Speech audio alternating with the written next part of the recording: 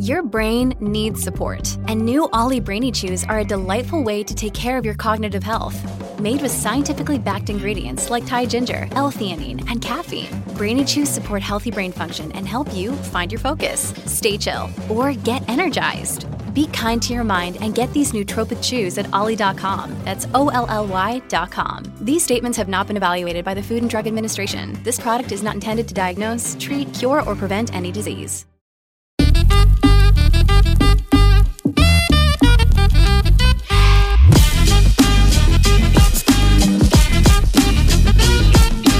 And welcome everybody into the Mind Sculptors. I'm your host Callahan, and we've got a great roster of co-hosts for today's show. But before we get to that, just a reminder to make sure you go and check us out on Patreon. There are two different tiers at the moment where you can subscribe, get access to our Discord server, and also, if we get enough in that tier, a production credit in the credits. But with that, it is my pleasure to welcome back to the show Cobblepot. How are you doing today? Doing well. How's it going? Not too bad. Really glad to have you back. And also returning is Pongo. Pongo, how's it going? Doing well. Awesome. And making his first appearance on the show is a good friend of ours from Into the North, is Spleenface. How's it going? It's going great. I'm excited to be here. Yeah, glad to have you in. So today we've been talking on Discord about, topics we want to talk about, all these sorts of things, and we've kind of all come together on this discussion of where are the three color combinations in Commander right now, because especially with the printing of Commander Legends, we have seen certainly an insurgence, I think is the word I'm looking for, of these three color decks that are built around some of these new partners that have come out. And obviously these color combinations these color, I guess combinations, these color pairing's not the right word. Wedges? Anyway, shards? These combinations of colors. I was saying it correctly to begin with. I don't know. Anyway, they've always been around, and they've always come, like Abzan's always had like Anafenza and these different things. But now we're really coming to a point where we're seeing a lot more variety in these combinations. So we're going to kind of take a look and kind of survey where all of them are at right now. And so starting us off, speaking of Abzan, so Spleen is going to go ahead and talk to us a little bit about Abzan. Okay. But before I do, I feel like I just have to object that these are in what appears to be alphabetical and not proper color order, but they're actually not even in alphabetical order because we switched it around based on who's going to hold the baton for each of them.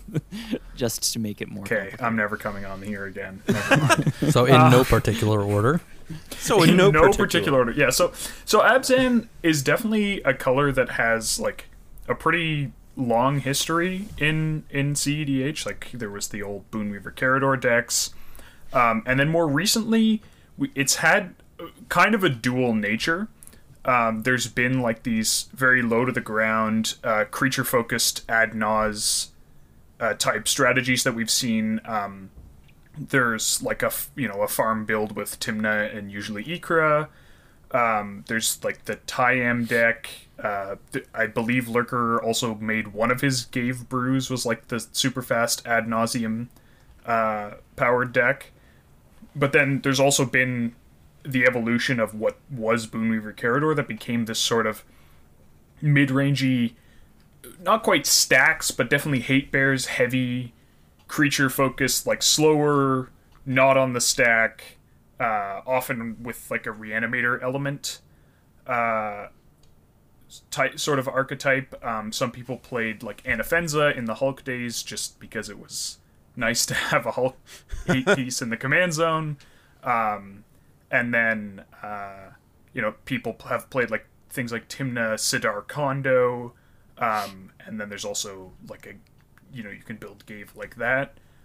But yeah, it's got a lot of it's got like the tutors from black, and then you have the creature synergies with green, and then the black and green creature synergies that enables that sort of reanimate stuff.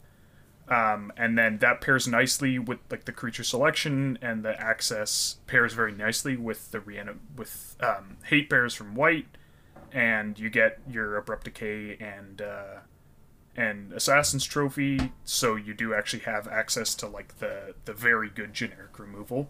Most importantly, though, you get access to generous gift. Oh right, yeah, and Beast Within. Oh my goodness, you're just how could you forget cooking that? with gas and Oblation. Oh man, yeah, you use Oblation with the Thassa's Oracle trigger on the stack, right? That's the right. You never see it coming. But yeah, so then you have like obviously when you're outside of blue, you lose out on counterspells, which are obviously a huge part of cEDH. And you lose out on a decent amount of the defensive counterspells by losing red. You don't have your SWAT, you don't have your blasts. Green has been getting a little bit more of that recently with, Destiny Spinner, Allosaurus Shepherd, and obviously Veil of Summer. But it's definitely not a color combination that plays super well on the stack.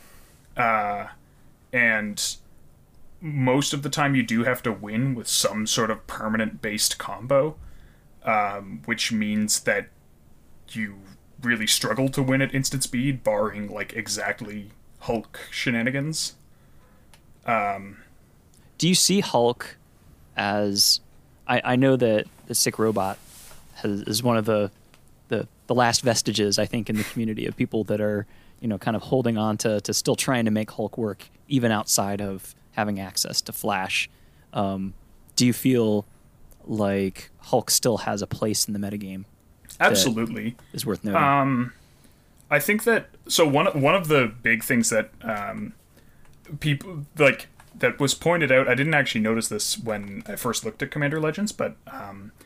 oh man, I can't remember whose list it is, and I'm sorry for whoever came up with the idea that I can't credit you. But a Timna Halana deck, the green partner that whenever a creature enters, you can pay 2, and if you do, it fights something. Yeah. So, I mean, Timna's obviously very strong in the command zone. And then Halana's actually, like, pretty decent as a control element. You can just be removing, like, people's problematic creatures just by playing your own creatures. Or, sorry, I don't think it's a fight. It's a punch. Like, it just deals damage equal to its power. That creature deals damage equal to its power to target creature. Yeah. But also that means you have, like, it's not a great sack outlet in the command zone for Hulk, but it does let you, like, if you have that in play and you have the 2 mana, when the Hulk comes in, you can just have it deal damage equal to its power to itself, which means that you don't lose the consistency to the same degree, where, like, you always have to be finding your Viscera Seer or Carrion Feeder or, like, one of the artifact ones, because you have this, like, obviously subpar but still decent backup in the command zone as a sack outlet for Hulk. And then, like, your first trigger gets you a real sack outlet, and then you just go from there. So that's, like... I think that's... Whoa, sorry, Galbo, your video just went crazy. Yeah, that's, like, something that's kind of interesting, and it'll be interesting to see where people go with that. If maybe instead of Razaketh, people look into Hulk, especially because right now I think the stacks pieces that you really, really want to be running are Rule of Law type effects. Yeah, absolutely. Which Razaketh... Obviously, you can sacrifice the creature ones to Razaketh, but you can't sacrifice literal Rule of Law to Razaketh, and it's often difficult to remove Deafening Silence. Claws of Gix. Yeah, so potentially I used to run that could be like a finisher to look into for like the more Hate Bear Reanimator type Abzan decks in the future. Where do we think that the Abzan is positioned right now, kind of in the context of what the other lists are. And I mean, we're going to start talking about the other color combinations here, but it's not certainly not the fastest color combination based on, you know, the type of win cons that it has available to us. It seems like it wants to play kind of a grindier game because, I mean, really the best tools that it has for combating the metagame are going to be kind of hate bear oriented kind of things. And, you know, it's going, rather than trying to outrun what the other color combinations are going to be doing, it's going to look to try to bring everybody else down and break parity through whatever stacks pieces it's doing. Do we feel like it has the chops to be able to be the color combination that people choose moving forward? So I think that it is one of the ones that's best positioned as an anti-meta color combination. I think that up until, say, the flash ban, having red so you could play things like Pyroclasm was like one of the big sort of anti-meta strengths. But now I think the meta has shifted away from green and towards red, and away from creatures and towards artifacts. And Abzan is definitely a color that really doesn't need to be playing artifacts. Like, you have your creature acceleration, you're not trying to go super fast, so you're still obviously going to be running, you know, like Crypt and Soul Ring and Diamond and Chrome probably, but you don't need to be running 2-mana rocks, you don't need to be running things like Lotus Petal. Right. And if you don't have red, chances are you might also be looking at Collector Oof and Null Rod to be exactly like, and you're in like Abzan as a color combination. Like green and black is very good for supporting Collector Oof because you have access to just so many tools to actually find it and get it into play. And then white has a bunch of things that then you can layer on top, which will synergize well with sort of being anti-artifact and anti-storm. The one sort of downside is that your win condition is almost certainly going to involve the graveyard in some way, which means it might be hard to hate on specifically Underworld Breach. Though you could look at, there's a couple effects that primarily stop casting things from graveyards. Like I think Ashes of the Abhorrent is one. Draneth as well. Gets you there. Yeah, Draneth is already asymmetrical. Right. But yeah, like effects like that. Or one card that I've like been meaning to put in a deck at some point is Dryad Militant, which is the one that only exiles instants and sorceries. Right. Yeah. As always wanted anti-breach to play tech, that. right? Right. Depending on how deep you want to go, although it's symmetrical, there is Kanoros, the Hound. Is that one cast only? Does it stop reanimation? I believe it also reanimation. stops reanimation. Yeah, like, symmetrically. That's kind of the issue. Like, I think you don't want, like, that's why I didn't, say you play Cage and Rest in Peace, right? Because you're probably reanimating either Hulk or Razaketh, or somehow, and Cage also like stops things coming in from the library, right? Which shuts off a lot of the green toolbox creature package. Kanoros is one of those pieces that could see play in this color package under something that's more like kind of that bad farm. I mean, generally, Abzan is not going to be trying to outrace everybody, but it still can do. You have the bad farm build that's there, and kind of I mean, it's having. Yeah, I think that that's a build that I won't necessarily say will, because that's always hard to predict, but maybe should wane in popularity a little bit, because I like, you're just not getting the new tools for that archetype, right? Like, those tools are in red. And we'll get to that too, because there's a particular farm build that I've been working on with red for farm.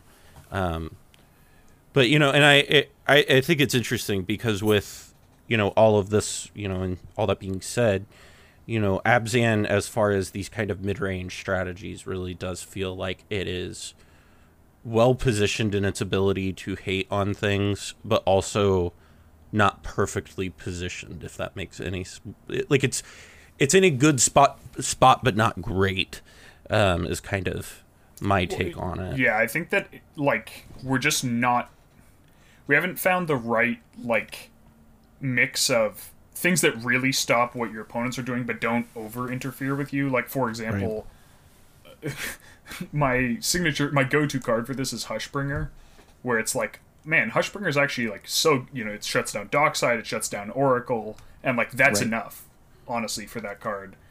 But then it always interferes with whatever it is you're trying to do as well, and then that becomes a problem. And I think Abzan doesn't quite have the density of hate pieces it can run against the Nosbreach Consult archetype that don't slow itself down too much. Right. Internal consistency seems like a problem. Yeah. And I mean, obviously, if you're the one person playing a stacks deck and everyone else is playing Turbo Nos, they're going to remove your stacks pieces and then one of them's going to win. Right. So, there's no color that can sort of solo counter 3 other people on whatever archetype you're trying to fight. It's worth mentioning, for Abzan as well, in particular, when it comes to hate bears, you kind of touched upon this a little bit earlier, Morgan, but a lot of the time you can, especially if they're creatures, you can run certain effects that can be disruptive to yourself, with the intention of sacrificing them down the line to sort of unlock your own lines while disrupting people from theirs. So I think, in theory, that is an option that is available to certain Abzan commanders. It's not one that's obviously widely available to every Abzan commander, because not every Abzan commander is going to be playing sack outlets. Right. But if we take Gave as a good example, or Gave is a sack outlet in the command zone. Historically, that's a deck that has played symmetrical stacks pieces that have interfered with its own game plan, with the intention of eventually sacrificing them to Gave himself. Yeah, that's definitely true. So Gave is I'm sorry. It's one of those cards that has seen a lot of historical play. Do you see that as being something that you would expect to see at a contemporary table?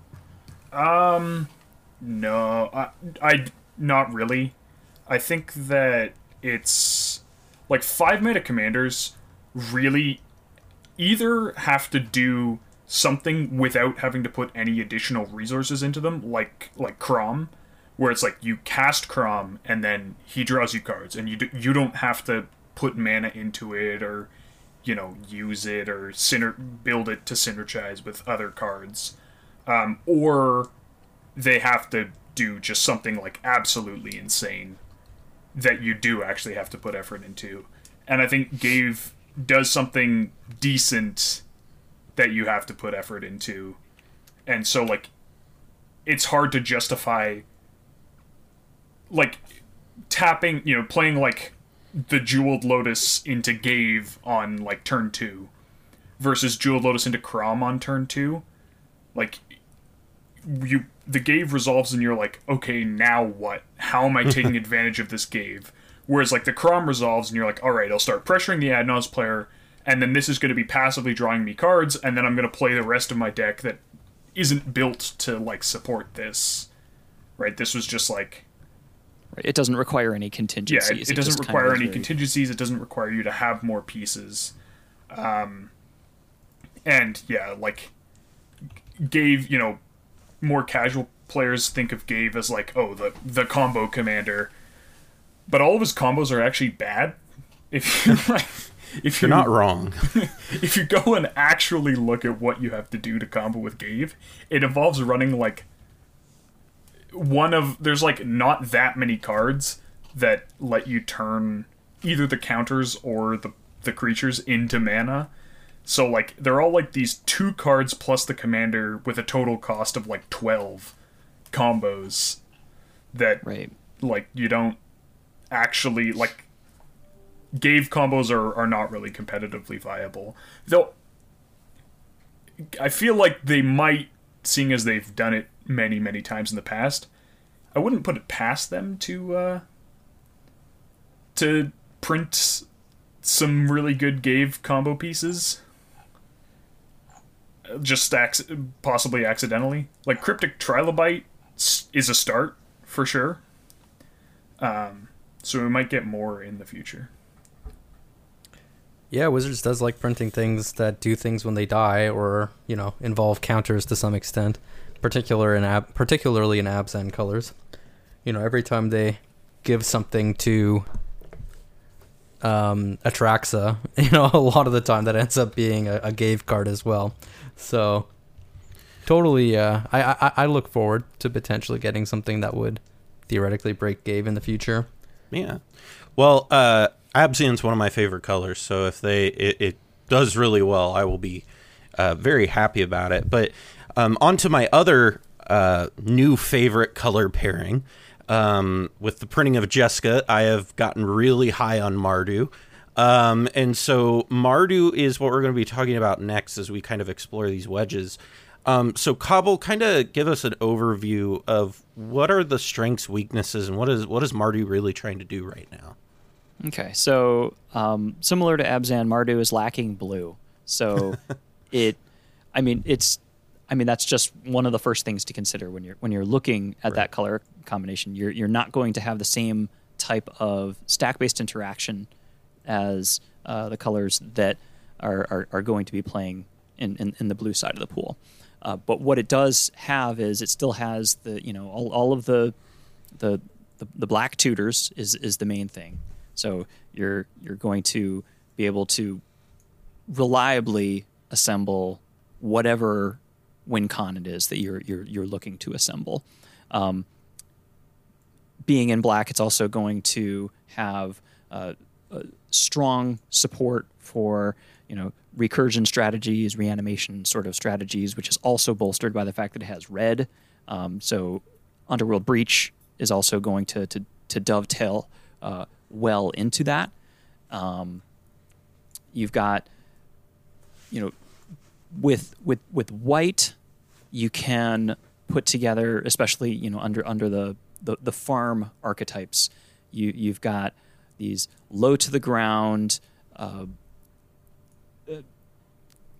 packages where you've got a lot of kind of low cost creatures which you can attack. A lot of them are life linking types of creatures that allow you to maintain kind of a buoyancy from a life point of view, so that you can profitably do your Adnons or your big Necropotents or those types of things. In the Oktoberfest tournament, Bad Dog, who has run for years and years, has run a Kalia list that he's been kind of making faster and faster, where people for a long time never really gave a lot of respect to Kalia because it was always viewed as a very casual-oriented kind of slow-moving battlecruiser sort of deck. He turned a lot of heads when he made it to the final table with that, and it is playing in a lot of the same types of philosophies where you're keeping your life high, and then using things like Children of Corliss or other ways to create huge life swings that you can then convert into an enormous grip of cards. In that particular case, they're using like Villas.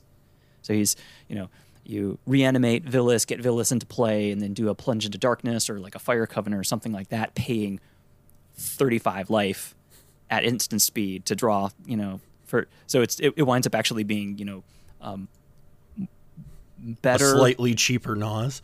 Right. So it's a Naz that actually draws you more cards and happens at a lower startup cost, and that kind of thing. So there's a bunch of different ways where Mardu allows you to kind of play either a very explosive, fast, low to the ground kind of turbo Naz type of game, or blend into that kind of a reanimator type of game that's also extremely explosive. You've got access to red, so you've got Dockside, and You've got, culling the weak. You've got all of your ways of reanimating and recurring your dockside in that sort of way. You got Razaketh, where you can. I know it's. I don't know if people do it as often as they used to. Oh, I mean, sure, you've got Peer into the Abyss as well, but I still see people with Dockside Extortionist, Razaketh, and Corpse Dance, where you have a couple of the farm creatures that you had. You reanimate your Razaketh, and you go and get your Dockside, and you sacrifice the Dockside to go and get Corpse Dance, and then now as long as you're making at least 5 treasures per loop, then you can assemble anything that you want and go infinite with your mana. And it's I think that the updates that we've seen in Red over the past year, over the past 12 months in particular, where we've gotten Jessica's Will, we've gotten all of the the Dockside, Underworld Breach, all of the tools that have made Red much more explosive than it's been. It has really shifted a lot of the focus, where before Black and Blue have always been really powerful, and Red for a long time has been something that was kind of set aside as not being strong enough to warrant being a color that people pursued. That has changed in the past 12 months, and people are now making Mardu decks because of the power that just Red on its own is now bringing to the table. Now we couple that with Roger, who has now come onto the scene, who, speaking of being able to have this explosivity, this really low to the ground, really fast startup time, you've got Roger now, so you can have Springleaf Drum in your Mox Amber, and all of the things that we were talking about that you saw that were typical of farm decks that are now able to be pulled off on turn 1 very reliably because he doesn't cost anything, plus also having the ability to have your free counter magic live on turn 1 very deterministically. It's gotten extremely compelling, and there's you got Timna Bruce, which is your standard farm, but now we're seeing Timna and Roger, we're seeing Timna and Jessica, we're seeing various flavors of Kalia, and there's a lot of experimentation that's happening in this color combination, and I think that there's good reason for people to be here. Timna Jessica, and I can say this from some experience playing that deck some, as far as the Mardu farm lists, in my opinion, is the way to go if you're going to be playing Mardu farm, because it lets you play. So the one downside I see of playing Roger in Mardu is that because the whole thing is right, it's really good in Grixis because of all the stuff Grixis has. In Mardu, you lose a lot of that. And so now you have to come up with, how am I doing my win cons? How am I doing all these different things? And you kind of have to get creative with it, which is fine. But the nice thing with Jessica is you have the win con in the command zone. So you just have to be very singularly focused on, how do I create infinite mana? And that, or deal infinite damage of some sort, or deal enough to win the game. And it has more avenues to its game plan success than the Roger list does, in my opinion. Just because Timna out of the command zone, I don't know if you guys have watched this or not, but there was a game I was playing with that where, I had one of us down to 5 or something life after Sarah Ascendant swings with Jessica, and then that makes your Nauses even better. So with me, I think Mardu was a color, in my estimation, that before the Commander Legends was fine. It wasn't great. Timna Bruise was a thing. Kalia was successful. But but it didn't have anything super spectacular about it. I think now that you have Roger as a viable commander and you have Jessica as a viable commander, that opens up so many different avenues for what you can do in a more consistent fashion. And I think that just really puts Mardu at the is a lot better positioned now, in my opinion, than it was 3 months ago. Yeah, I think these are all true points.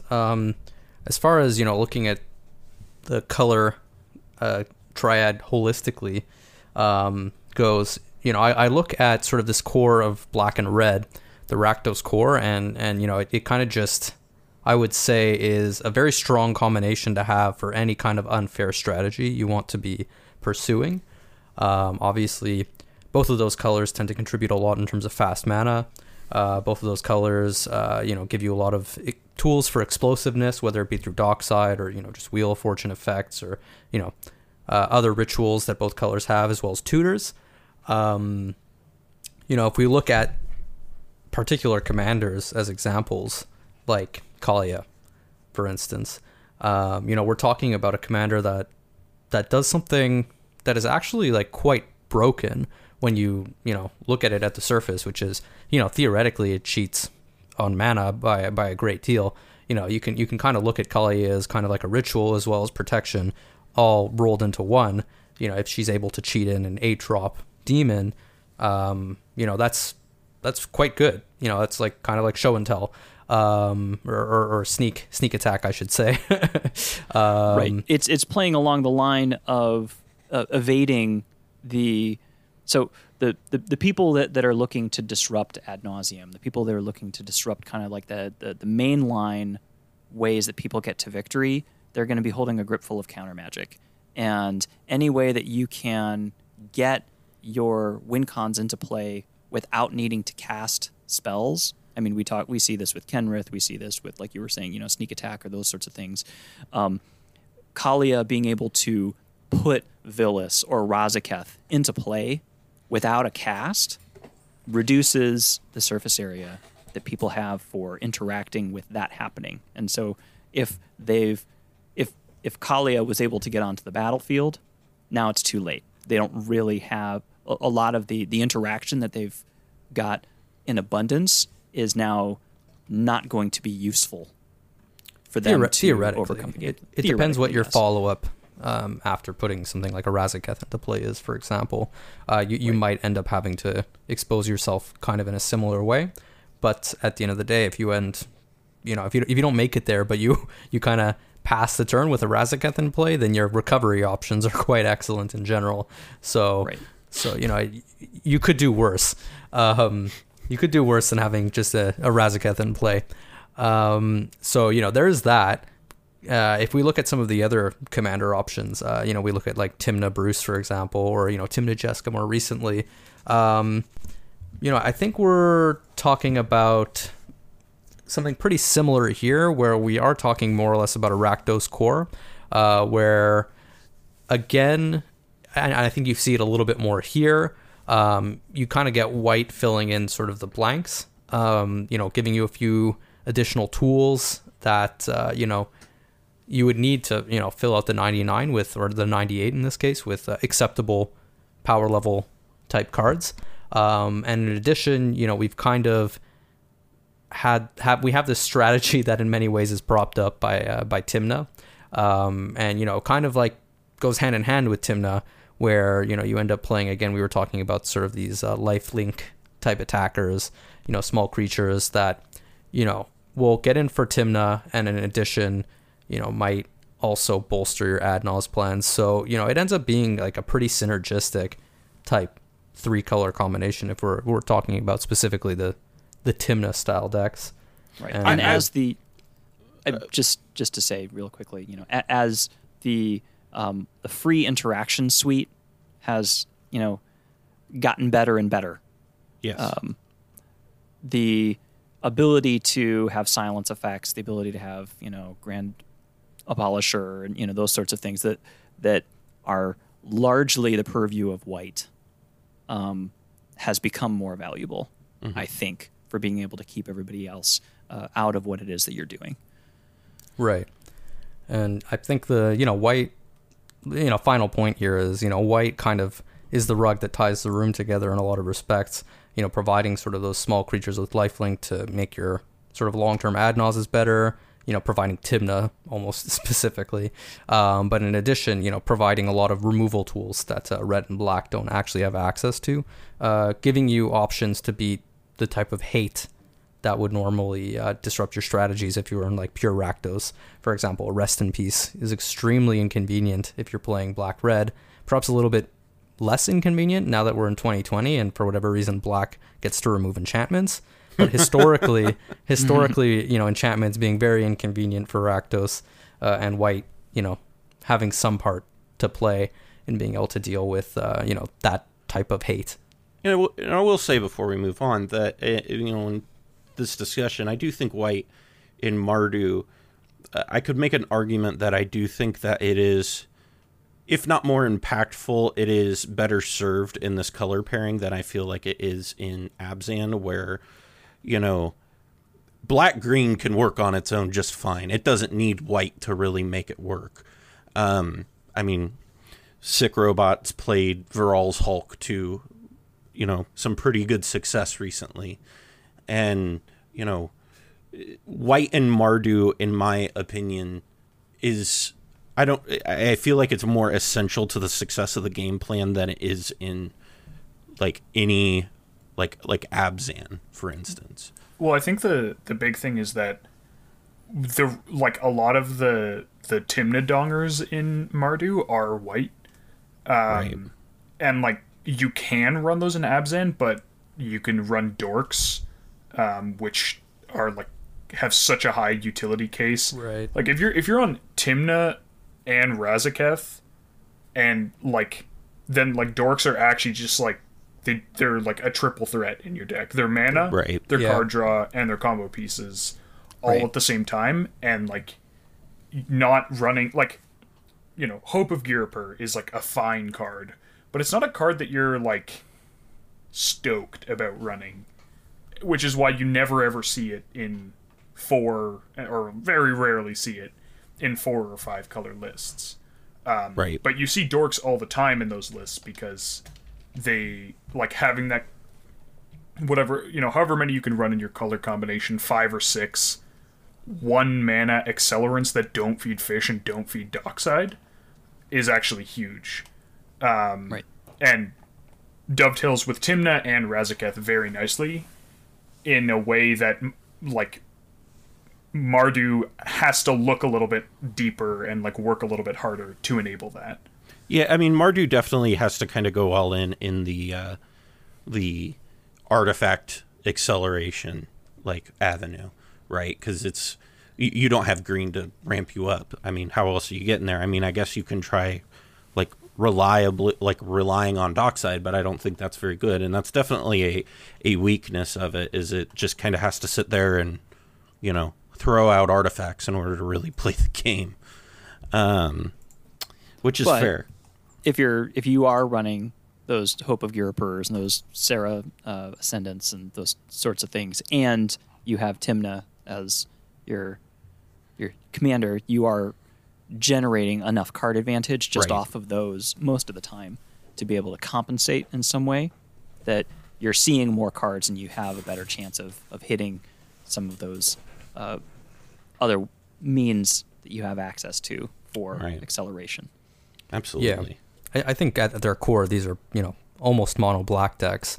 They're very much doing sort of black things in terms of their strategy. A lot of reanimation, a lot of ritual effects, a lot of, abusing their tutors for consistency to actually, have a significant amount of depth as far as, the tools they have access to are concerned.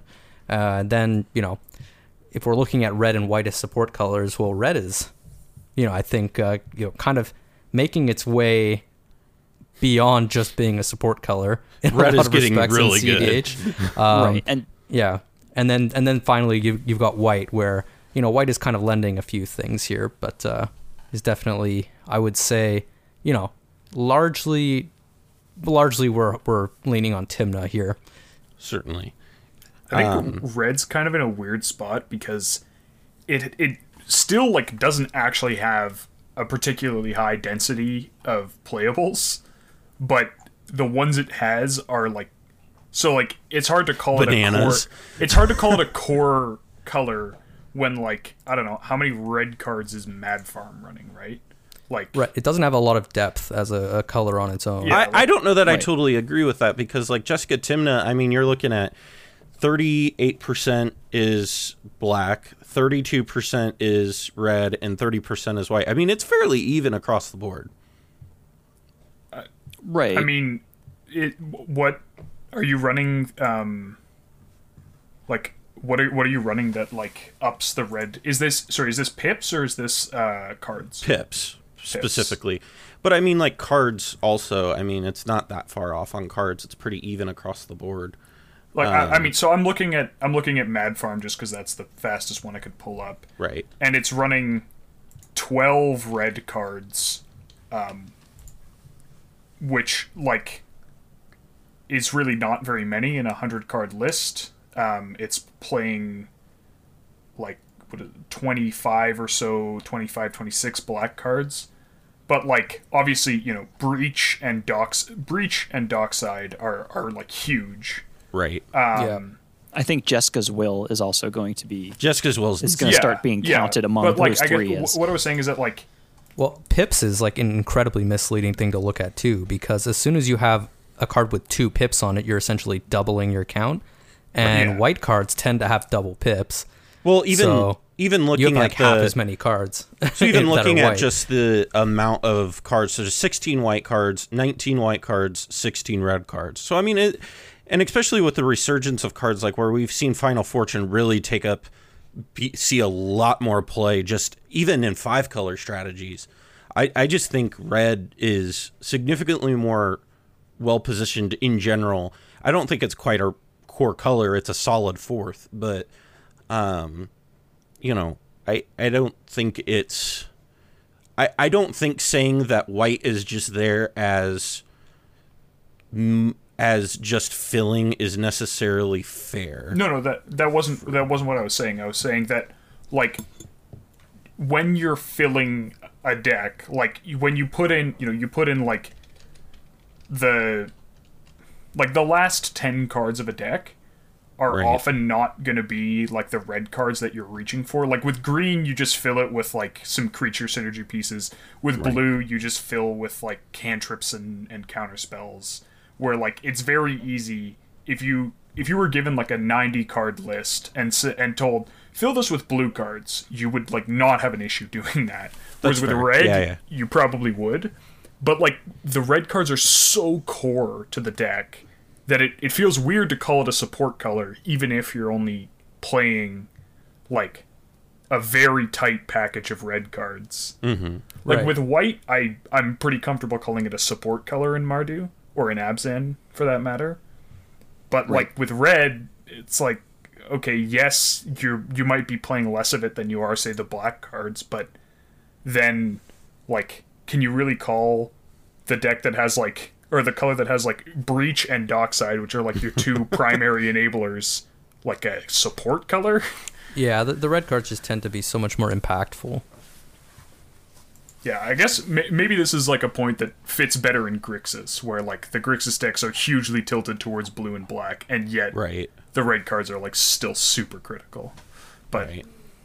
it's Well, just moving kinda- on to a deck that doesn't have red in it, is the next kind of one in the Wedge circle is Sultai, and we Pongo and I discussed this a little bit in our tier list video in episode, and we were being a little satirical in that episode, just a little.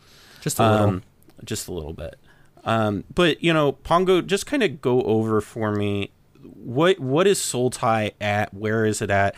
You know, is it still kind of the best color combination as we had thought it was previously? Right, so the Sultai Wedge / combination / triad / shard, whatever you want to call it. Don't say Definitely the don't last want to one. call it a shard. Don't say pairing either.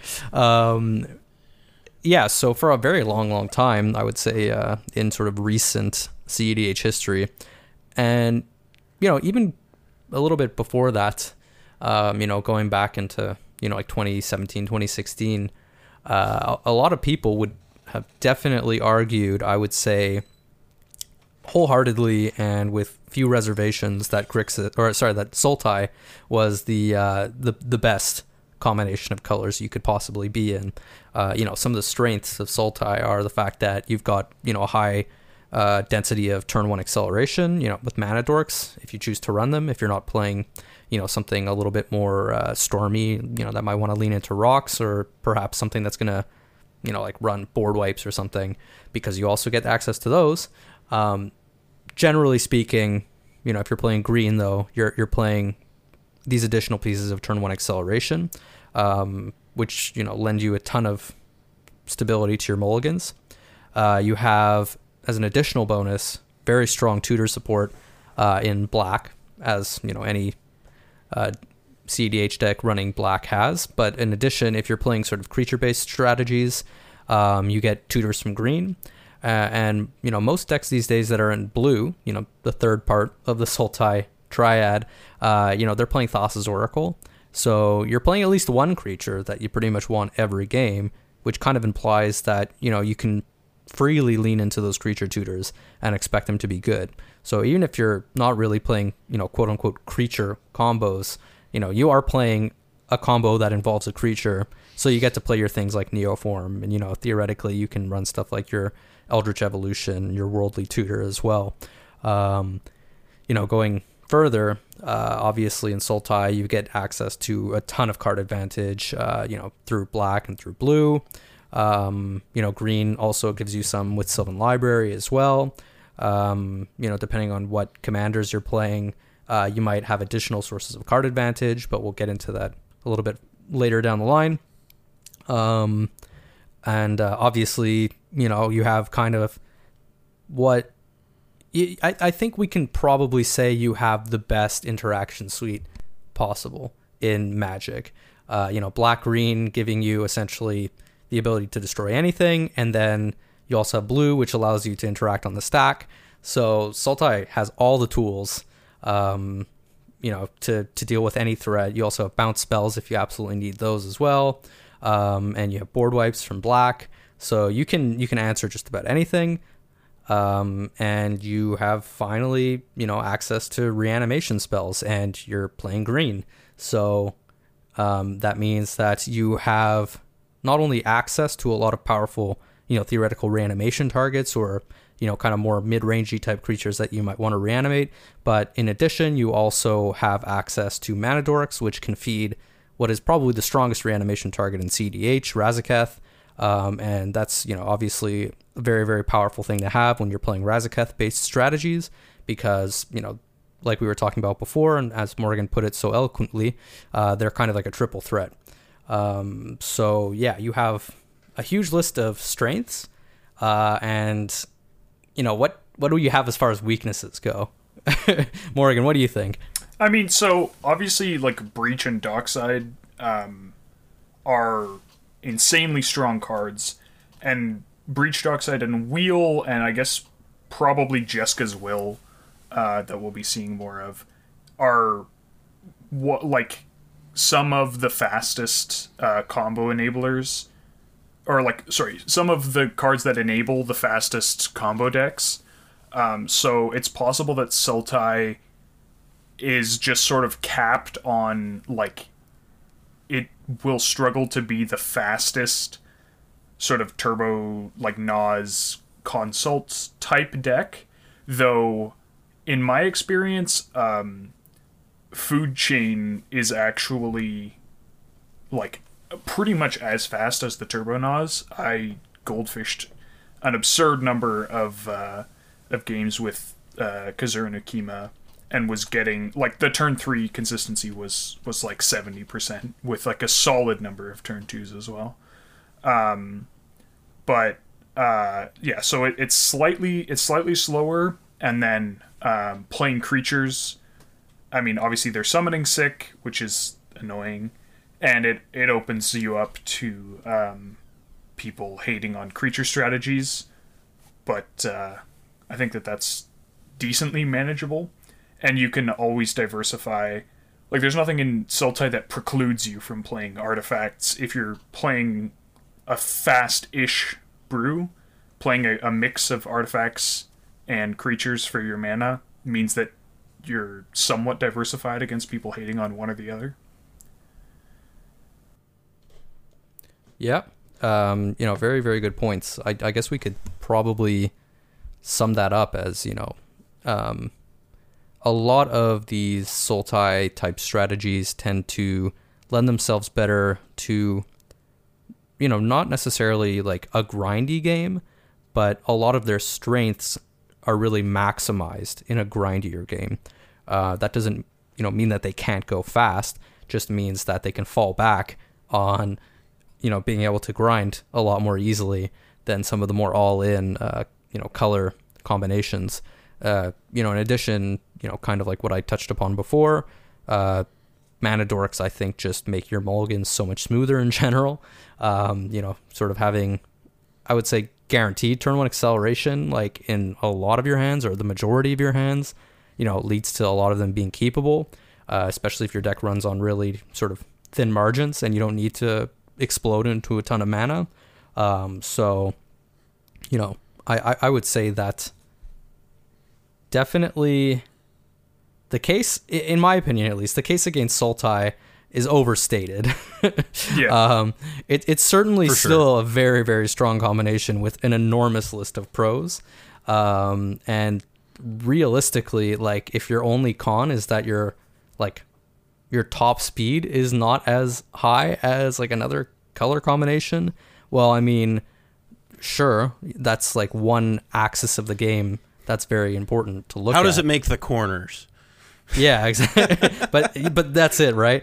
How does it corner? What's the handling like?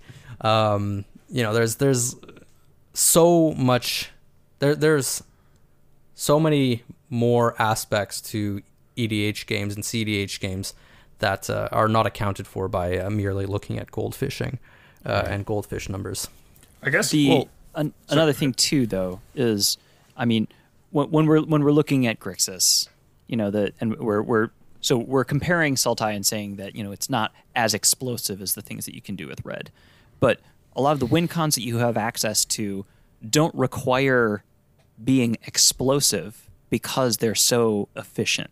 Right. So we've a pretty good chance of having a turn 1 dork, which means that if we're still running Oracle plus Consult, then all we need is really 2 spells at that point to be able to pull off a win. We don't need to have access to Dockside Extortionist when really all you need is 3 mana to win, whether you're going through a food chain or whether you're doing a Neoform plus a Consult or something like that. So even though the ceiling for the amount of mana that you can expect to generate or the amount of cards that you can expect to see is not going to be on the same order, it's also not necessary. And I think that trying to compare the one type of game apparatus to another just in those terms leaves out some of the context of what is needed for those different style of gameplay to be able to do what they want to do. Well, and one thing that I wanted to touch on too is because we were talking about how Sultai kind of folds to sort of these board wipes or too permanent oriented, too creature oriented. But when we're really talking about we're in the meta right now, like one of we're kind of moving into this. You're either on a fast deck or a rule of law deck to some degree, right? Deafening Silence is a card that a food chain deck just kind of shrugs its shoulders at and just kind of does its thing, right? Like, oh no, I can't cast non-creature spells. I guess I'll just make infinite mana and recast my creature commander. And that's Sultai has so many advantages that I think that and I kind of said this jokingly where it's how does it corner? I would say that these black red X decks are the Mustangs that are really good drag cars, right? Or they're really fast off the line. They have great top speed. But Sultai to me is something a lot more akin to like a rally car, if that makes sense, where it's going to go through the bumps of the road a lot more smoothly, and it's going to be able to deal with the corners of what's going on in the game much easier than something like, Jund or Mardu would do. It's got great mileage, and it can support an entire family. You can fit a few kids in there as well as the Slaps dogs. hood. You can fit so much. Reliable storage. I think that like sort of spitballing off of the point that you just made there. One of the things that like I've noticed playing Sultai versus Grixis, or like most notably color combinations without green, is that you much less frequently find yourself in the position of looking at your hand and going like, I have no choice but to feed the crap out of this dockside. Yeah. I have no choice but to just, try and jam out this early win. Like, this hand doesn't do anything else other than just go for it, is something that I experience way, way less playing Sultai than playing Grixis, which I've played a lot of, or like even, Jeskai, or like any number of other color combinations. If you like are going third and the player going first goes fish and the player going second goes fish, you're like, all right, well, I guess I'll play a dork on turn 1 and then my commander on turn 2, and I'll hold up 1 mana interaction. Maybe if these fish go away, I can launch this like mystical tutor in the end step or whatever, like, and then we'll go from there once the game's a little bit more normal. It gives you freedom to adjust your tempo. Yeah, it gives based you on what's a happening lot in the of game. freedom. Like, when you said cornering, it sort of made me think, like, it doesn't... It's not exactly cornering, but it definitely transitions game plans much more smoothly than pivoting a lot game of... plans. Yeah, pivot. Yeah, it's kind of like a corner, right? Changing directions, much, much more smoothly than Grixis or... one of the other color combinations, particularly ones that don't include green. Right. And you did just mention, Jeskai and, its lack of green. But it is a red deck and it is a blue deck, but it doesn't have black. It's red, white, and blue. So, Spleen, when we're talking about Jeskai, and are we talking about Jeskai now?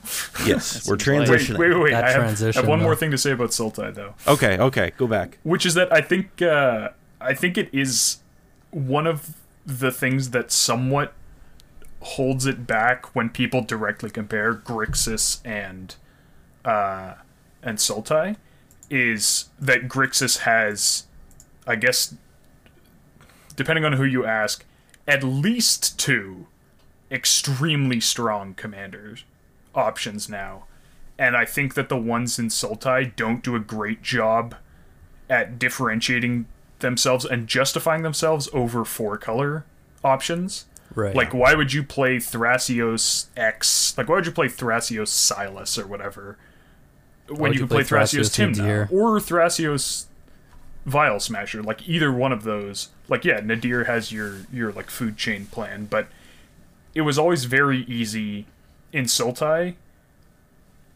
playing one of the... Like, Tassiger was probably the best Sultai commander for a very long time. It was very easy to just say, like, we'll just play Thrasios Timna or Thrasios Vial Smasher, depending on which direction you want to take it. And then Kazur Nukima, it's like, oh, we'll just play the first sliver.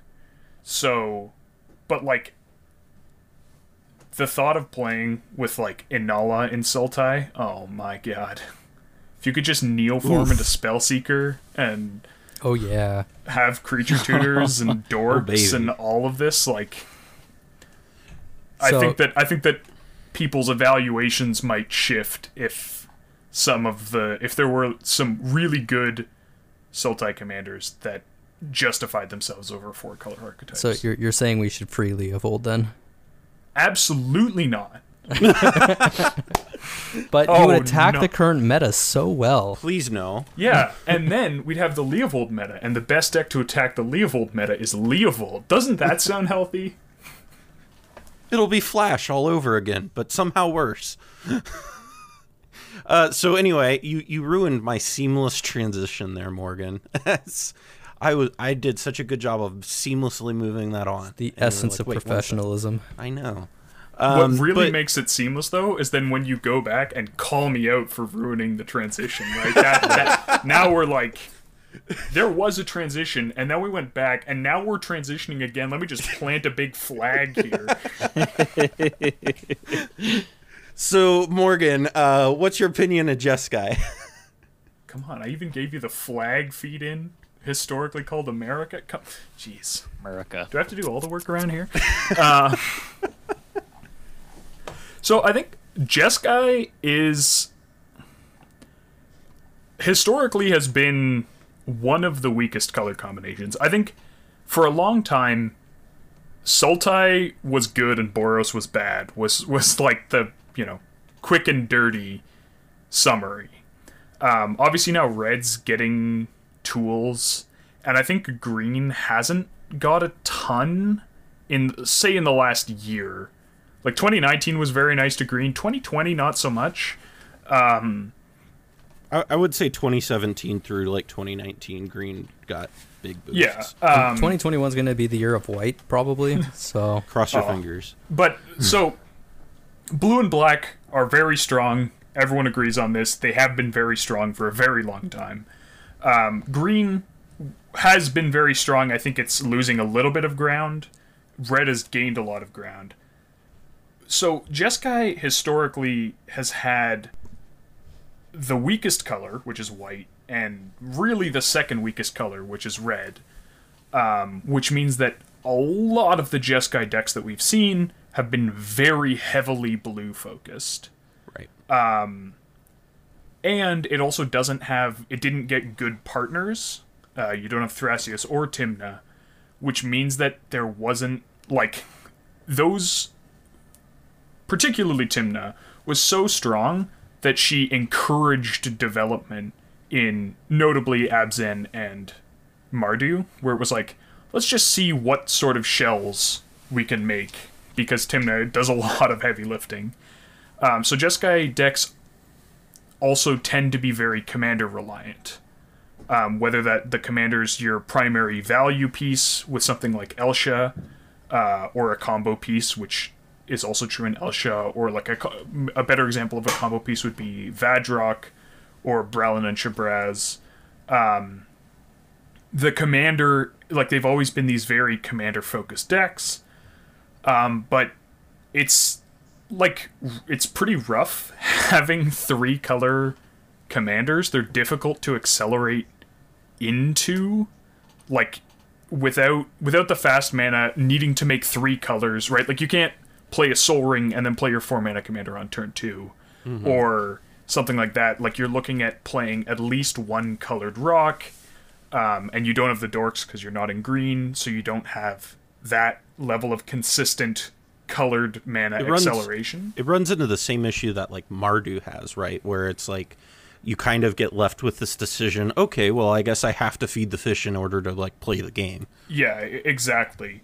But you don't have access to Black's tutors, which do a lot of smoothing in Mardu, where you can kind of play, you can play, maybe you put in some more disruptive elements that you can tutor for when you need them, or you just find you build your deck I'm going to cast Ad Nauseam very fast every game.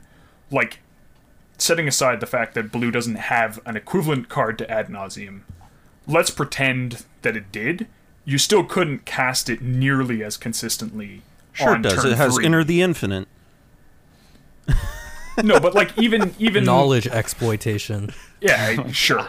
Or what's the recurring insight is the blue Recurring Ad insight. Nauseam. Yeah. you couldn't cast Recurring Insight, even if it actually cost blue, and 3 instead of blue, and 4. You couldn't cast it on turn 3 nearly as frequently in Jeskai as you could cast Ad Nauseam on turn 3 in Mardu. And so you've been sort of forced into this commander-reliant, not super fast deck, which has given everyone a super obvious axis to hate you on, which is, I'm just not going to let you have your commander. And that's something that I, like, if you look at historical Jeskai decks, it's like, oh, you're playing Elisha? Well, I'm just gonna, like, I'll tutor a Mana Drain, and I'll Mana Drain your Elisha. I'll get 5 mana on my turn. And, like, oh, you tapped a Mana Vault? Well, I guess you're out of the game for the next 3 turns. Or, like, playing Kikar, which I've done a lot of. Kikar eats, like, considering what Kikar does, Kikar eats an absurd amount of removal. Like, you know, people look at a board and there's, like, the Gitrug monster and Kikar, and they're like, Kikar's the problem. I'm like, really? So, like, that's always been an issue. And then the fact that you can somewhat hate on creatures is nice, but then you're really big at feeding Docksides and fish, and like in 3 colors you could still try and run things like your non-basic hate, like your Back to Basics and Blood Moon. Like, you can support them, especially with builds being so heavily blue focused in Jeskai typically. But then you play a whole bunch of artifacts and a mana base with a ton of islands, and then you play Blood Moon, and then someone either gets a carpet or gets a Dockside, and then like all your work is just negated at the drop of a hat. So the things that it offers you in terms of hate that other color combinations don't, like, it also feeds into the workarounds that most decks have for that kind of hate.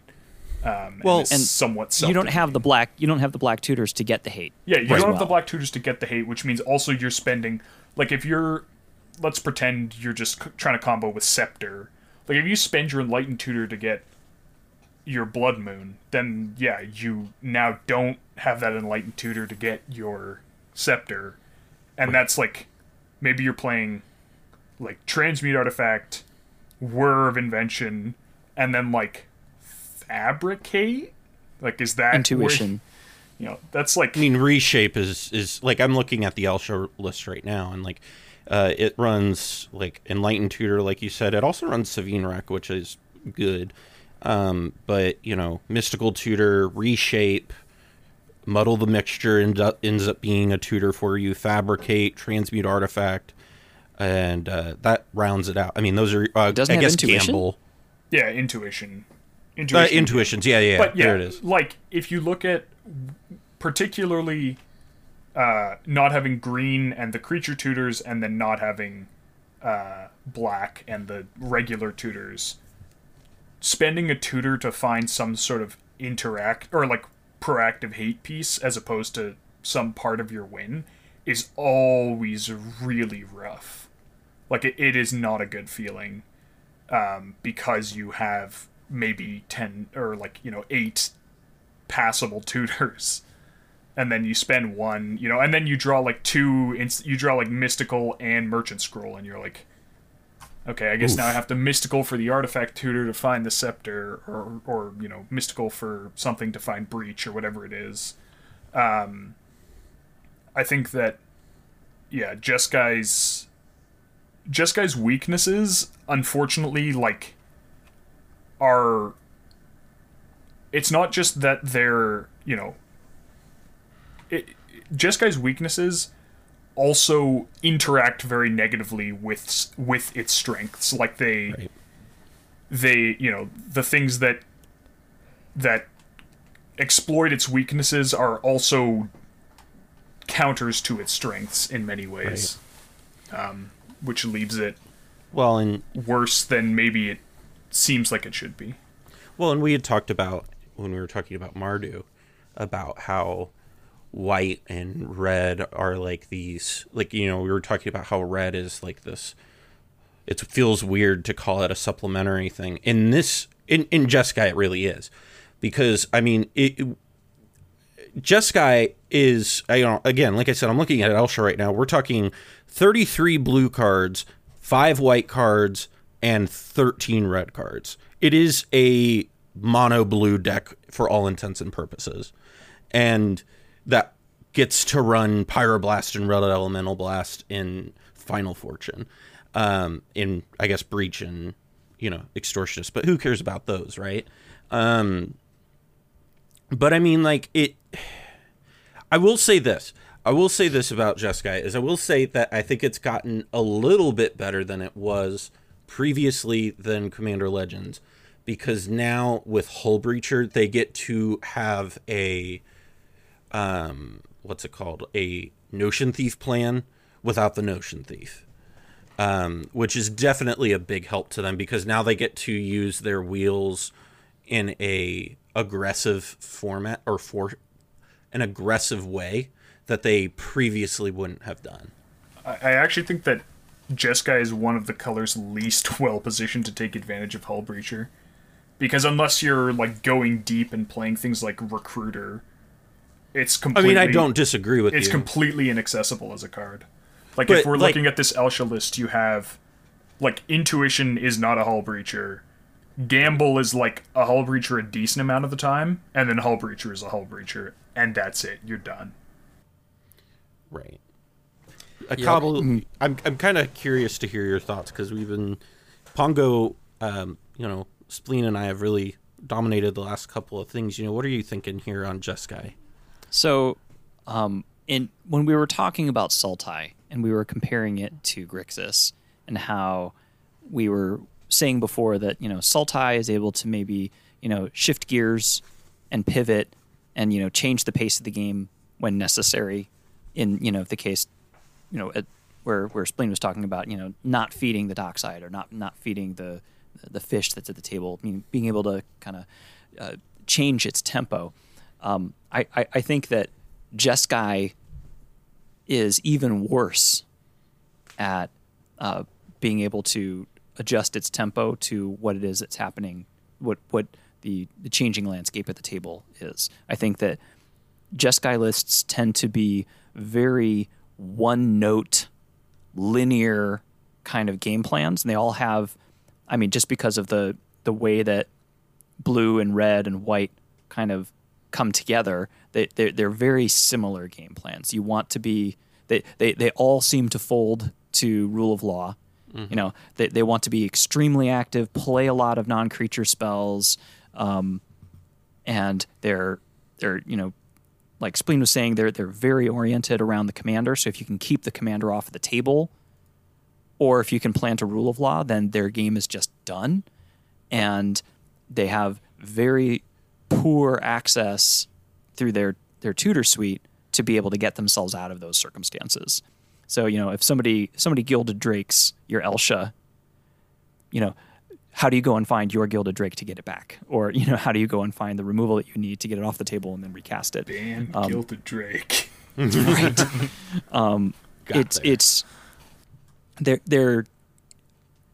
It feels like their game plans are A, more vulnerable than the other color combinations, and B, less able to recover from somebody else exploiting those vulnerabilities.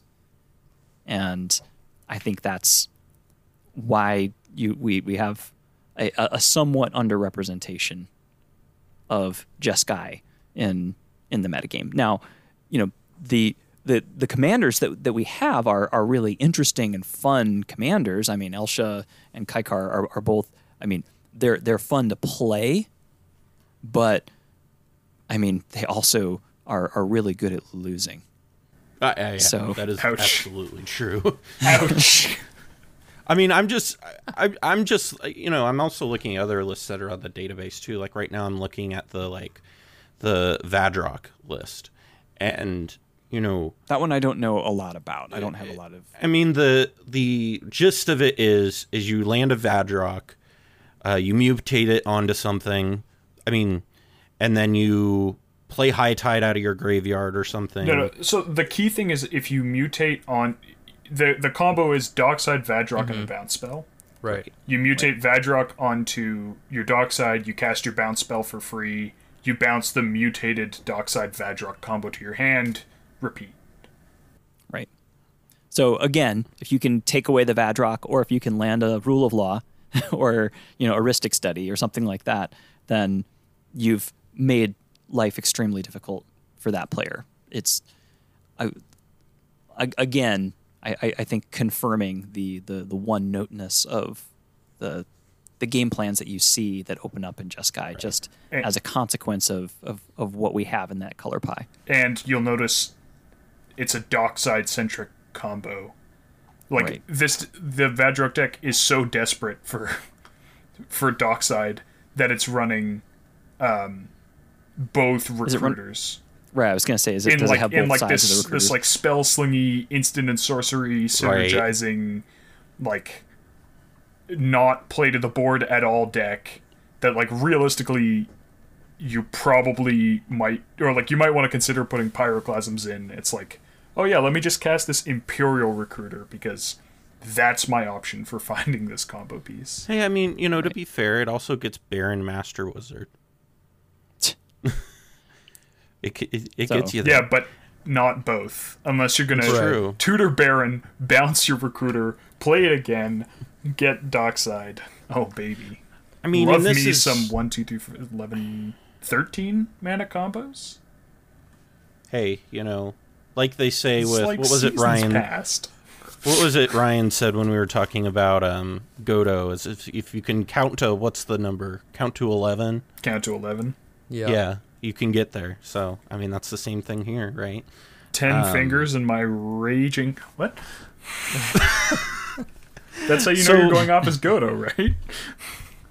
So, with this, we kind of, if we were to kind of put Jeskai alongside the other three that we've talked about, Pongo, we've talked about Abzan, we've talked about Sultai and Mardu, of those, which of these four so far, which one would you want to be on Jeskai before any of those?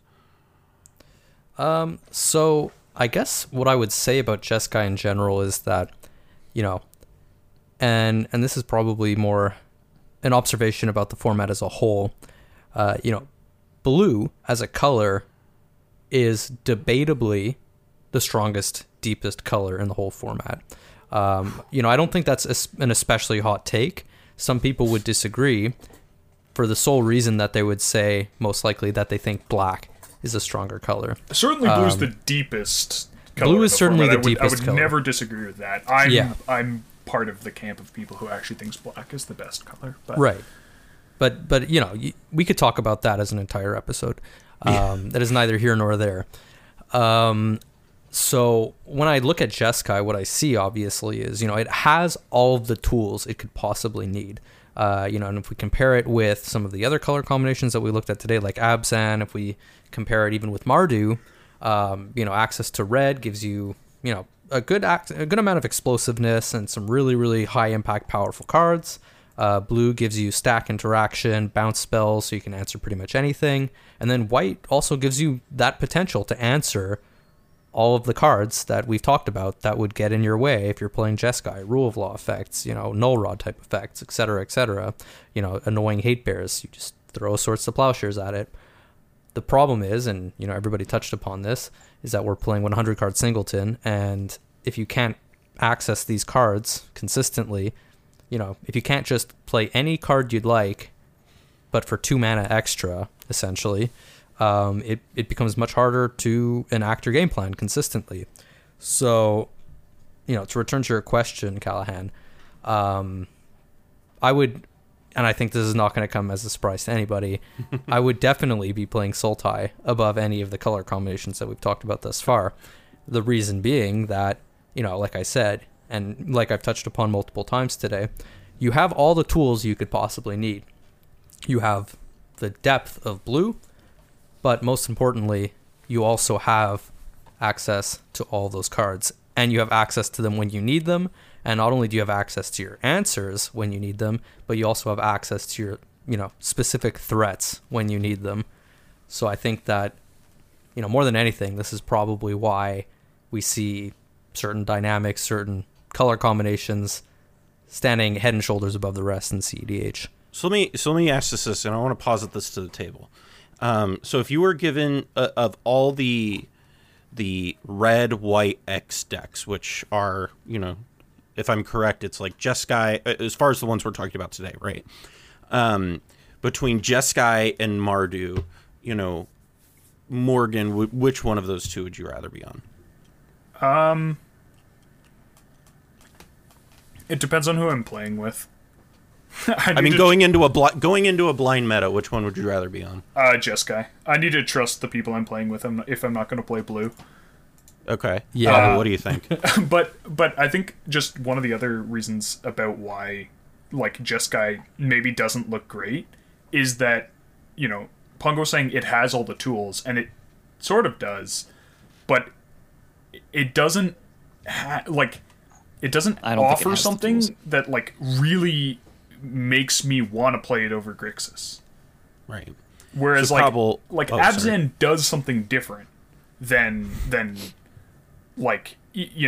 so even if I think Jeskai might be better than one of Abzan or Mardu, I'm not actually sure. I just I look at a Jeskai deck and I'm like, but this doesn't justify running it versus running Grixis. Why am I playing Kikar and not Kess? Right? Yeah, Kikar's funny. It's a bird wizard. But that joke only lasts a little bit. And then it's I get to play Savine's Reclamation for my intuition combos? Is that what white gets me over black here? Yeah, I mean, that goes without saying, and I kind of touched upon that. I think another sort of major issue with Jeskai historically has just been, even putting aside the problem of being able to tutor your win conditions, most of the win conditions that you actually have are not particularly good. I think that this has been remedied a little bit, to some extent recently with the printing of Jeska, coincidentally enough, where now you can be playing sort of infinite mana combos and you have an outlet in the command zone for your infinite mana. So, in theory, this is something that kind of gets rectified with the printing of new Jeskai commanders. It might not just be a function of the color combination per se, but just, the commanders that we currently have in addition. I think if I was going to answer, Callahan, your question, specifically, Mardu versus Jeskai, I kind of sympathize with what Morgan is saying, where, I don't know that I would necessarily trust other people if I'm playing Mardu, but at the same time, if I'm playing Mardu, I think, and, it kind of if you understand kind of the philosophy of that wedge, then you probably understand this whole idea is, you're kind of throwing caution to the wind to a large extent. You're kind of choosing to be the person who needs to be answered as opposed to the person who's going to be answering things. So, from that perspective, I do like to play my blue decks and I do like to play stack-based interaction, but I also like to be the one asking the question a lot of the time. So, yeah, I think I would pick Mardu. I would pick Mardu if I was recommending an unknown player what to play into an unknown meta. But me personally, I would want to be on Jeskai. Okay. So then Cobble, it kind of comes to you then, you're the tiebreak. Would you rather be on going into a blind meta? You know nothing about this meta. You're going into a tournament. Are you playing in your two options, or you can play Jeskai or Mardu? Which one are you picking? I pick Mardu every day of the week. Every day of the week. Every day of the week. Even Sundays. Even Sundays, yes. Because, so, what black gets you in this case, I'm going to presume that if I'm on Mardu, we're talking about Tymna as one of the commanders, which means that you've got a lot of forgiveness for being disrupted. You've got a lot of forgiveness for maybe not getting off to the fastest start. Maybe your mulligans weren't as great. If you can, just the card advantage that is baked into having your commander that that you most of the time will be able to get into play on turn 2. just that on its own is something that I'd rather have as a thing that I can depend on, rather than kind of the coin flip of, well, do you get the right 7 or 6 or whatever to start off under Jeskai to get your game plan underway. And the thing with access to black is, all right, you're going to have the tutors to be able to go and get the very specific pieces that you want, either to counter what it is that's going on at the table or to go and perpetuate, progress your own game plan. You also have speed with all the rituals that you have access to. With the combination of red and black with their explosivity is just huge, and that's not only going to give you faster starts to begin with, but also faster recovery times when somebody else upturns your game plan as well. So those all fit well into the style of play that I want to be playing. I've played, I've played Elsha. I've played a lot of decks that have had a Jeskai as the subset, in the colors that it had access to, and Jeskai was kind of like a big part of what those decks were doing. And for me personally, I want to have the determinism that you get from having black and from having Tymna. Okay. Those things are giving the reliability that I want to have when I'm going into a game. So now, and the way you guys, yes, you don't have access to blue, but I mean, you've got access to silence, you've got access to, Orum's Chant, you've got access to Angel's Grace, Red Elemental Blast, Pyroblast, Deflecting Swat. It's not a huge number of stack interaction spells, but they are there. They're there, Ricochet and they can be trap. Got them. Okay, maybe not that one, but with some well-informed play, those I've seen people play mono white with stack interaction, and having enough knowledge about what's going on at the table to know when to fire off a silence on somebody else's upkeep or something like that can go a long way.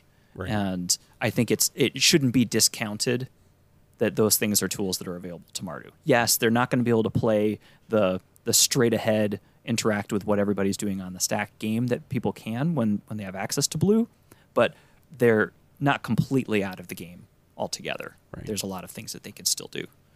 So as we kind of come into the last bit of the episode here, as we kind of come to Temur, we've talked a lot about, we talked about black-green, we talked a lot about, black-white. Now we come to Temur, and Cobble, where is Temur? I know that like Thrasios Crom is something people have talked about. The deck, and I talked about this in our tier list video, the deck that I've really seen kind of pop onto the scene and be good is Paco. And so, what is it that... a fight? Paco's only good when people aren't playing Drannith Magistrate. I have had the unfortunate experience of having to play Lavinia against Paco more than once, and it's a miserable time. Okay, but I feel like that says more about Lavinia than it does about Paco. Oh, man. So anyway... That wasn't even mean. That was just true. Yeah. It hurts, doesn't it? Where's the lie, though? So, Cobblepot, where does Temur kind of lie within this conversation? So Temur is in a weird place because it kind of straddles the desire to play a creature-oriented game plan and a spell-slinging game plan. And you could say that, well, it can kind of do either, but it either is way all in on the creature game plan, if you're looking at something like Animar, or it's something that is much less on the creature plan and wanting to be kind of more all in on the spell slinging, a la something like Paco or something like Calamax. I don't know enough about the Thrasios and Crown builds to be able to speak cogently as to what they want to do, but what the colors have access to seems to me like it's a little bit split in what the incentives are for you to be doing. So you don't have the black tutors, so it means that, well, you've got blues tutors are going to be giving you access to looking up your instants and sorceries, and your green tutors are going to be all about getting you creatures. So either you are, looking to perpetuate that spell slinging game plan, or you're looking to do something that's creature oriented. In either case, it's not going to be as fast as anything that has access to black, because you're not reliably going to be tutoring those things up, and you don't have the same ritual capacity that you do, because you don't have Culling the Weak and Cabal Ritual and Dark Ritual and so on and so forth. You do have all of the turn one mana dorks, which are allowed. They're going to give you better consistency for your mulligans, and kind of what we've said about all of the other color groupings that have access to green.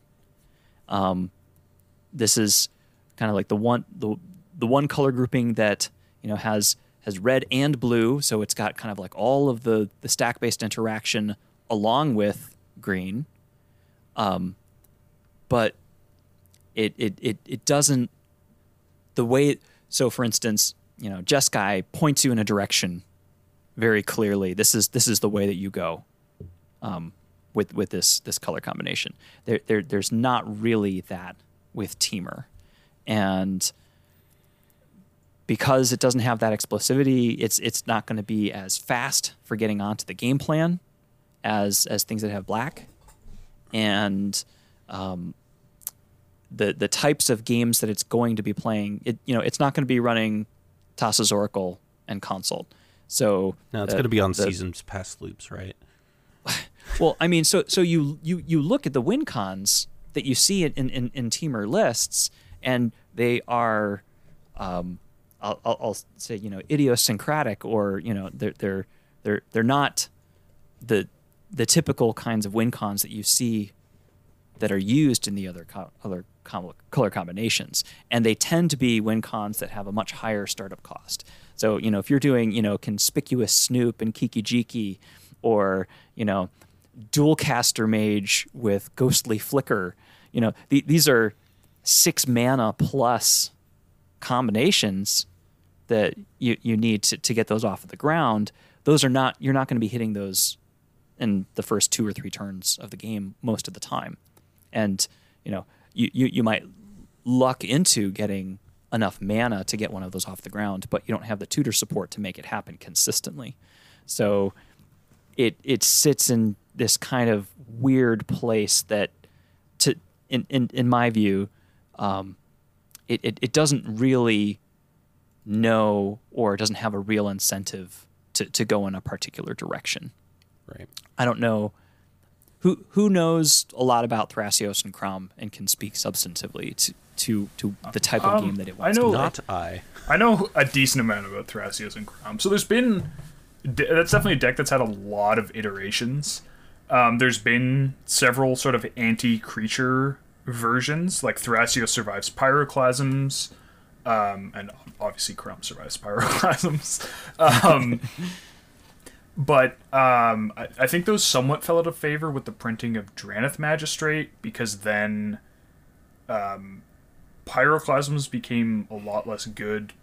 First of all, people have been playing less dorks, and then the biggest thorn that was a creature had 3 toughness, so then it was like, okay, maybe focusing on Pyroclasms and keeping creatures off the board isn't great. And there was a period where we saw less Tymna. Tymna, I guess, is making a bit of a resurgence with Commander Legends, because she's one of the best things to pair random new partners with. Right. But so then it became sort of this. It was a little bit more anti-artifact. I know Looter Scooter had, I believe it was called a Dirtle Control, and like I think it was eventually taken out, but to give you an idea, there at one point at least there was in fact a Rurik Thar in that deck. Oh wow! I think that eventually got taken out. Yeah, it looks like it's. But what would you, if you could, in a tweet, give an elevator pitch for what the archetype for the deck is? Like what does the deck want it to be doing? The deck wants to play control, leveraging the fact that it has leveraging big mana from creatures and the fact that it has 2 card advantage engines in the command zone. Right. It's a Thrasios deck through and through. Yeah, like it's a Thrasios deck, and like Crom actually fits very nicely in a Thrasios deck, because if you're trying, like, you're playing things like Priest of Titania and you're like, this is going to tap, for a Thrasios activation. Well, guess what? That also makes your Crom pretty easy to cast. I think the win cons have always been a bit of an issue with that deck. Like, I'd love in it to be on, like, it seems to me, I look at the list, take out the win conditions from the deck, and then you go like, man, this deck really looks like it wants to be on Collector Roof and Null Rod and like, Meltdown. And then you're like, oh, but we're probably winning with Dockside. Awkward. Right. And I think that's, like, Temur has the tools to be anti-artifact, except then you have, like, your best win con is going to be Dockside, or, like, your best win cons are often going to involve Dockside, which is obviously a bit of a nombo with being anti-artifact as a general rule. Right. So I think that's like what possibly the biggest awkwardness with Temur. Okay. Here's the real best Temur deck, and nobody at me on this. This is definitive. This is non-disputable. Is Omnath Food Chain the best Temur deck? How could this be the best Temur deck if it didn't even appear in our tier list video? This is true. So I think that It's that good. We didn't need to say it. Temur does definitely have some interesting commanders, though. First of all, one that wasn't really touched on, Thrasios Rogak, is like, if you've ever wanted to play a polymorph deck, this is it. Because not obviously 0 mana commander, polymorph, obvious synergy. But the other thing is that 0 mana commander, Tidespout Tyrant, perhaps slightly less obvious synergy, which is that one of the big issues with polymorph decks is that when you're polymorphing into Tidespout Tyrant, which is the best thing you can polymorph into, you've always needed to have like 2, like either a 0-drop and a mana positive rock. Sometimes you could get away with like Crypt and something that costs 1, but you were really limited on like what exactly you needed to have with this Tidespout Tyrant to actually go infinite. But now with Rogak and Thrasios, you have super easy enabling on Mox Amber. Rogak himself is a 0-drop, which means that you can like just Soul Ring or just Soul Ring, just Mana Vault, just Mana Crypt. Those all just get there on their own. Assuming you have the mana to recast Rogak, which is 2 mana, which is really not that much. And then you only need to do it one time. Yeah, and then you're not playing creatures, so like Pyroclasms are very free in the deck. Or if you're worried about slightly bigger things, you can play like your Rolling Earthquakes or whatnot, and kill your Thrasios. That's really not an enormous deal a lot of the time. You have the Are those also looking to do like Cloudstone Curio? Well, no, because a lot of times you can't play Dockside, right? If you're on polymorph. And Curio doesn't bounce artifacts, And Curio otherwise doesn't it bounce would be artifacts. so broken. Yeah. Yeah. So that is one somewhat unfortunate thing, is that would also, like, Dockside Rogak Curio is a nice combo, but you can't play Dockside if you're on polymorph. That makes sense. The other thing that I think, I actually think that is being slept on is Calamax. And so here's my weird convoluted reasoning. Feel free to at me on this one.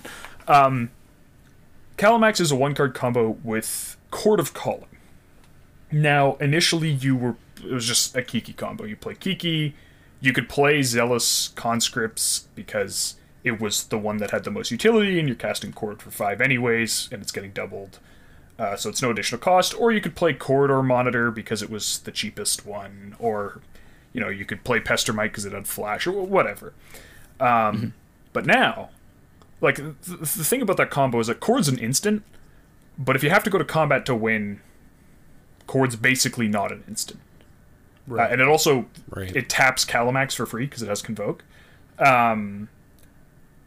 But with the printing of Coercive Recruiter, is that what the card's called?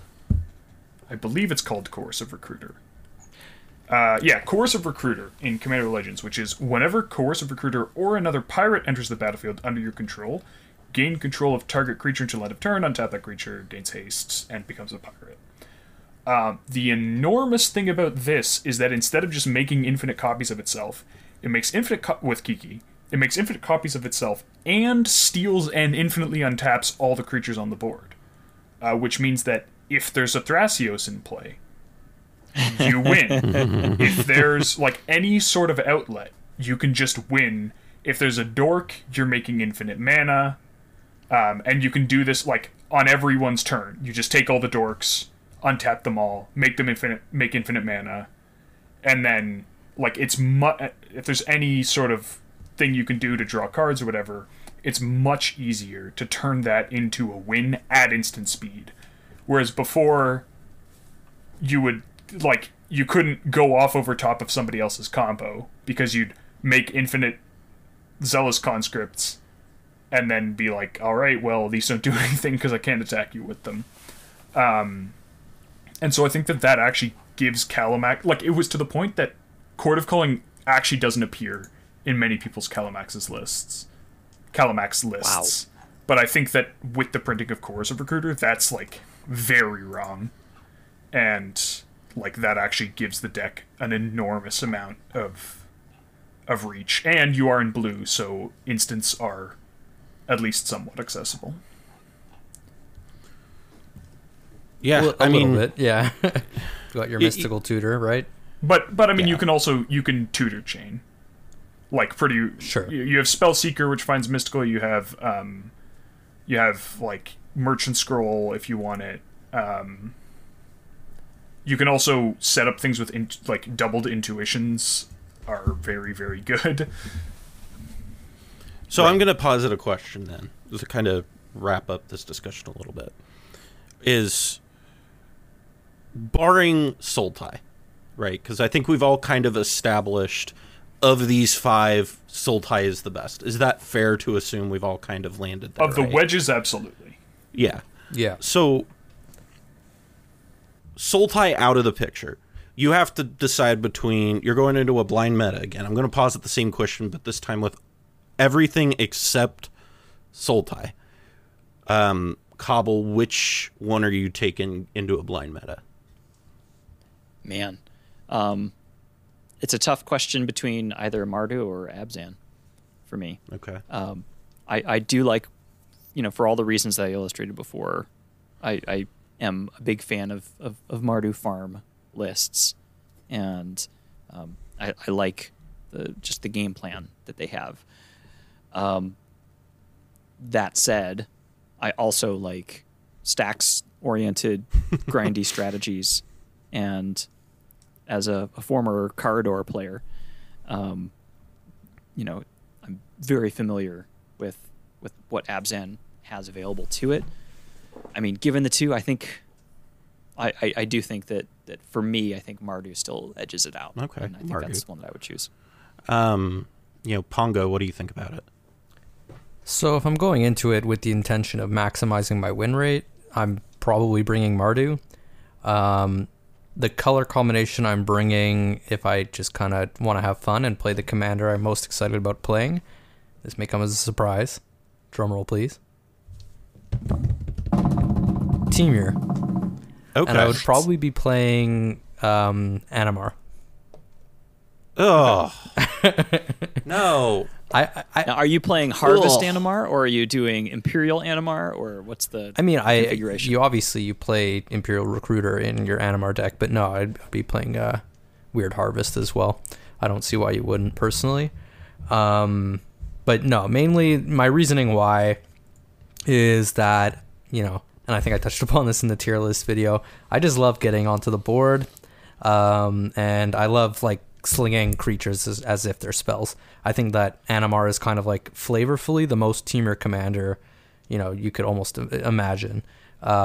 He kind of takes like that like Simic side and almost merges it with the blue-red side by like kind of turning your creatures into like these spells that you're kind of like storming out with.